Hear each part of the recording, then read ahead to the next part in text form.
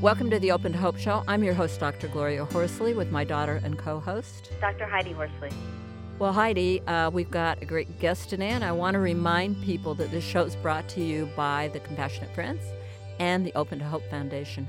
Heidi, you want to introduce our guest today because I know it is a topic near and dear to your heart, and I know that you are a good friend of our guest. I am, and we are going to talk today about sibling loss, and we're going to talk with Jordon Ferber, who has been on our television show, and I've known him for years. So if you want to go see our show with him, just go into Open to Hope, and you can look at that. And Jordon is a 14-year veteran of the New York comedy scene, as well as being a bereaved sibling. His brother Russell was killed in a car accident on July 6, 2002, at the age of 21. He has been seen on NBC's Last Comic Standing, NBC's The Restaurant, and is a regular on the Joey Reynolds Show on WOR. Jordon has been the facilitator of his sibling group at the Manhattan chapter of Compassionate Friends for the past 6 years. So he runs the group right here in New York City, and he has written often for the sibling page of his chapter's newsletter. Jordon has conducted numerous workshops at the Compassionate Friends National Conferences, and he hosts the podcast called Where's the Grief? Welcome to the show, Jordon. Well, thanks for having me. It's great to have you on today, Jordon. I think it's kind of ironic that I did your TV show, and immediately you guys were like, "Let's try to do it without having to see him." I've always been told I have a face for radio. All right. Well, you know what? I just think the people who are listening to this are going to be like, this is a comedian. He lost his brother. How does it go for you? I mean, how was it for you after Russell died? And can you keep the comedian stuff up? And tell us a little bit about that. Well, it was, first of all, I didn't really know what else to do with myself. I feel like it was one of those things. I just had to keep myself busy. And the fact that I had the opportunity to go out and do comedy was one of the things that saved me. Spending my time thinking about the type of stuff that would make me laugh and smile was a lot more helpful to me than wallowing. You know, I wanted to ask you because a lot of times we hear that comedians have really had kind of tragic lives, a lot of them. And I don't think just knowing you that you had quite that tragic a life. And I wondered, do you think you're a better comedian since Russell died? I mean, not that we benefit from the death of our loved ones, but is there something about stand-up and being out in front of people that is energizing to somebody who has had some loss? I don't know. You know, I don't know if there's a correlation between loss and being a good stand-up. I think that there's definitely some internal turmoil that you grow up with that creates the need to go on stage and be the center of attention like that. Mm-hmm. I'd probably have to go to a therapist to find out where my psyche got broken somewhere down the line before Russell died. Well, Jordon, you're talking about a taboo topic, which is death, the death of anybody before their time. I mean, Russell was only 21. You're talking about a taboo topic, and you're doing it in a way that people can hear it. A sibling death. It's something that's not talked about enough. It's minimized. It's unacknowledged. And you're bringing out in the forefront. And you know there's a lot of people in your audience that have experienced that kind of a loss. So you're telling them things in a way that they can hear it, and you're doing it through humor. Right. No, I think it's important to be able to talk about it so that you can give other people the strength to be able to talk about it in some part of their life. Mm-hmm. That's part of why I started the podcast that I just started, Where's the Grief? I just feel like death is an inevitable part of life. We all have to deal with it, but nobody really wants to talk about it. But it is out there. We're all going to be dealing with loss at some point in our life. Yeah, death's kind of 100%er, isn't it? Yeah. I mean, I truly believe that when you have the opportunity to talk about it and people give you permission to feel whatever you want to feel about it in that moment that you're talking about it, it opens you up to be able to get past the sadness part of it, I think. And is that why you chose the name Where's the Grief, Jordon, for your podcast? Oh, I chose the name Where's the Grief because I wanted to find a name for it that didn't sound depressing. It is, you know, I came up with a lot of different names, you know, Crying in the Spotlight, Voices Under the Carpet, things like that. But to me, those kind of names were a bit too depressing. I wanted to try to have it be something that was upbeat and sort of convey the idea that this is it's out there. There are people that are hurting and that want to talk about it, and we're going to shed some light on where the grief is. You know, there's a blog out there called Modern Loss with a couple of gals. You might want to connect up with them. It's pretty interesting to think about it, looking at modern loss, looking at the baby boomers, you know, looking at death from all angles instead of avoiding it. It's kind of interesting. Have you got a death joke you want to give us? A death joke? Uh-huh. Well, I mean, I do have. I really only have one joke that I do in my act on a regular basis at the moment that is about my grief. Telling audiences that I give them a little piece of free advice.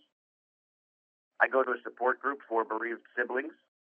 It is a great sentence you can use if you ever want to get out of a conversation. That's should be followed by you being alone with your thoughts again. Right. In my experience. Yeah, it's a great showstopper for a lot of people. That's for sure. Yeah. I mean, it's a hard joke. Jordan, I know that you do so much in New York and in the country with sibling loss. I wanted to ask you, I mean, you lost your only brother, Russell. You're now technically an only child. I wanted to know, what is unique about sibling loss? Why is sibling loss different than other kinds of losses, and how is it different? Oh, well, I think it's different in, I don't think a lot of people that haven't lost a sibling don't really understand what we lose when we lose our sibling. It really was like losing a part of myself. And it's been, 12 and a half years, and I'm still working at trying to figure out who I am without him, in a sense. Did he laugh at your jokes growing up? Oh, yeah, he was my biggest fan. One of the workshops that I do at the national conference I did for the first time last year was a workshop called How's Your Mother? I love that Basically, name. I did that because the tendency for people to ask you about, when you tell people that you lost your brother, they say, oh my God, your parents must be devastated. How's your mother doing? And it's like, how is your mother, Jordan? My mother is doing pretty well, hanging in there. I feel pretty lucky that all three of us, me and my parents, the three of us have been pretty close and tight-knit, and I think they started going to their TCF meetings a lot sooner than I did. That's compassionate friends. Correct. Right. And I think they were made aware very early on that surviving children can sometimes be left in the cold. So they went out of their way to make sure that they didn't dismiss what I was going through, and that I had an opportunity to talk to them about what I was feeling and whatnot. Do you talk about Russell and things that have happened, before he died? Funny things that happened in your stand-up, or no? Not really. I probably have a handful of little things in there, but it's very little of him in my act. Mm-hmm. I find it to be very difficult to separate the two. Mm-hmm. Mm-hmm. And I find that I only have this one joke that I really do about my grief at all. I find it very difficult to put any of that material into a perspective that will be that's appropriate for a comedy club audience. Mm-hmm. If you're doing a speech in front of a particular group that knows that you're going to be talking about those types of issues, it's very different than a group that's paid to come listen to jokes about bodily parts. They want to be entertained, Jordan. They want to be entertained. They don't want to break out in tears. Right. Right? So, Exactly. So, Jordan, my mom and I talk a lot about the way males and females grieve and how it's different. I'm wondering, you're a guy. How has your grief been different, and how have you dealt with it differently than females? I think there's a difference only in the sense of the way that the culture teaches. I think that women are traditionally taught that it's okay for them to be open about their feelings and communicative in that way, and men traditionally are taught to hold it in and to not show weakness. I never thought that I would ever go to Compassionate Friends either. Even when Russell died the first 6 months before I went, I was never going to be the type of person that sat in a circle and talked about my feelings with strangers. That's not, anything that I was ever going to do. And I think that it's harder to get men to be open to doing that because of the way men are encouraged socialized? to be. Yeah. That being said, and it doesn't surprise me because my mom and I hear this all the time, how did your parents or whoever, how did you end up going in the first place to a meeting? Yeah, how did they get you there? Because that's what parents are wanting to know. How do I get my kids there? That is the hardest part, is convincing somebody that there might be something helpful at that meeting. My parents went to their first PCF meeting 3 weeks after Russell died. Wow. I don't think I went until December. The first meeting I went to was a holiday candlelighting ceremony. Those are great. That was what got me there, I think, was the notion that it wasn't going to be a regular meeting, that there wasn't going to necessarily be any forced sharing time. Mm-hmm. I think that's what got me there the first time. I didn't want to be open to it being helpful. For a while, I would tell my parents, I don't feel like going to this meeting tonight. And they would say, okay. And then I would show up anyway because I didn't have anything else going on. And what am I going to sit and think about this at home by myself? I might as well at least listen to some other people talk about it. Right. And you didn't share it first? Not at all. No, it was probably a good 6 months of me going before I really opened up. I think it was just sitting in those meetings and listening to other people talk about what they were going through and realizing that I felt some of the same things or that I'd been going through similar things. It reminded me that I wasn't going crazy and that, these were normal things that people were sharing in that. And also having a group of people that I could talk to about sort of the fringe element things that would make me laugh that I couldn't get anybody else to laugh at because they would get stuck on the death part. Their mind wouldn't make the jump to any hypothetical situation that I would try to get a laugh out of. Yeah, that's interesting because I'll be going to a Compassionate Friends meeting tonight and a group that we have in Redwood City, and we'll have some laughs, And there's nobody else you can have those laughs with. Yeah. If you have the laughs with anybody else, you're afraid they'll be judging you and saying, how could you laugh? Your son died, or how could you laugh? Your brother died. Yeah. Right. You laugh at people coming and their socks don't match or their shoes don't match, They're early on in their grief. They forgot something, and everybody's like, oh, yeah, it's that community kind of thing. We get it. Yeah, we get how dumb it is. And, it's okay. Yeah. I think also I was telling somebody at one of the groups last month that sometimes once you're down the road of grief, a fair amount, it can be a double-edged sword because you don't want to. At least I never felt like I wanted to try to use my grief as an excuse or as a reason to get sympathy from people. But it is a very strange thing. I told this guy, I said, it's sort of like telling people, I don't want you to treat me any differently because I'm going through this. But how dare you not give me special consideration when you know I'm going through this? Exactly. That is so true. Hey, now, I wanted to ask you, I know you're running a sibling loss group now, but was it okay for you to go the first time? Was there a sibling loss group? Because there's not always a group that's separate. Did that work for you? Well, I'm very lucky that the Manhattan chapter has had a separate sibling group running at the same time as the parents group since the beginning, since I've been going. Oh, wow. Yeah. And so, I'm very fortunate. It really boggles my mind that most of the chapters, the PCF chapters around the country, do not have a consistent sibling group. And it's hard to get the ball rolling on a group like that. In a lot of cases, parents may have a hard time bringing their surviving kids to a group like that because in their minds, this group is the thing that their parents do. That's their thing. Yeah. So it's a resistance to want to be doing anything that the parents are going to do just based on a regular child-parent relationship. Right. Well, let's pitch the national conference, which is going to be in Dallas, Texas, July 10th and 11th. I would really recommend that people come and that they try to get the kids to come because it's fabulous, and Jordon will be there. Jordon, pitch it a little bit to the parents. How are they going to get their kids there, and what's going to be there for them? Well, there's a ton of stuff for everybody. The most important part of the conference for me is just the socialization of it all. Being around so many people that are going through, the same stuff together.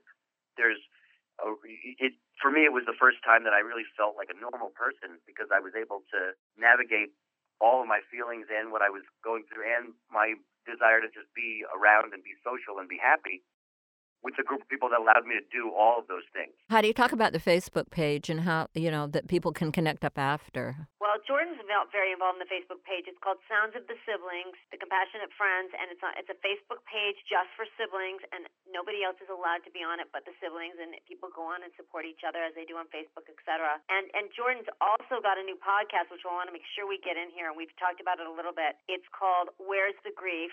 He has a Twitter account, which I'm on right now. I love his picture. And is that you and Russell at the top of your Twitter account? It is. It is, right? I love that Yep. picture of you guys. And so how do people follow you on Twitter?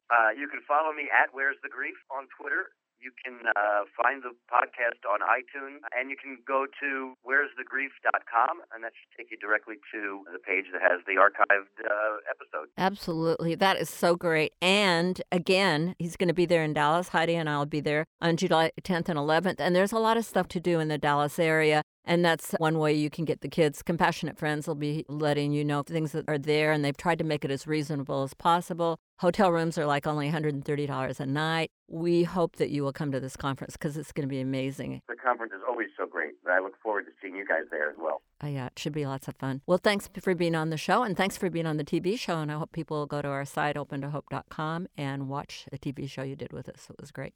I had a blast on that as well. Thank you. Thank you so much for everything you do for Open to Hope, and thank you so much for everything you do for the siblings. You rock, Jordon. I don't have much of a choice, do I? All right, Jordon, have a good one. Well, Heidi, he's amazing. So much energy, so much fun. I look forward to seeing him at the national conference, and I can't wait to get on his site that he's got now. I know you saw it this morning, but I haven't seen it. You know what, Mom? Sometimes the conference can get intense, and you need a break from that energy. And I'll go up to Jordon, and I'll say, make me laugh, and he can. He will tell me something really funny all of a sudden, and I'm like, thank you, Jordon, because we need those breaks from our grief. Absolutely. So if you need a break from your grief, track Jordon down at the conference. You can learn more about the conference by going to the CompassionateFriends.org website. So thank you for listening to our show today. And as always, Heidi and I want to remind you that if you've lost hope, please lean on ours till you find your own, and God bless.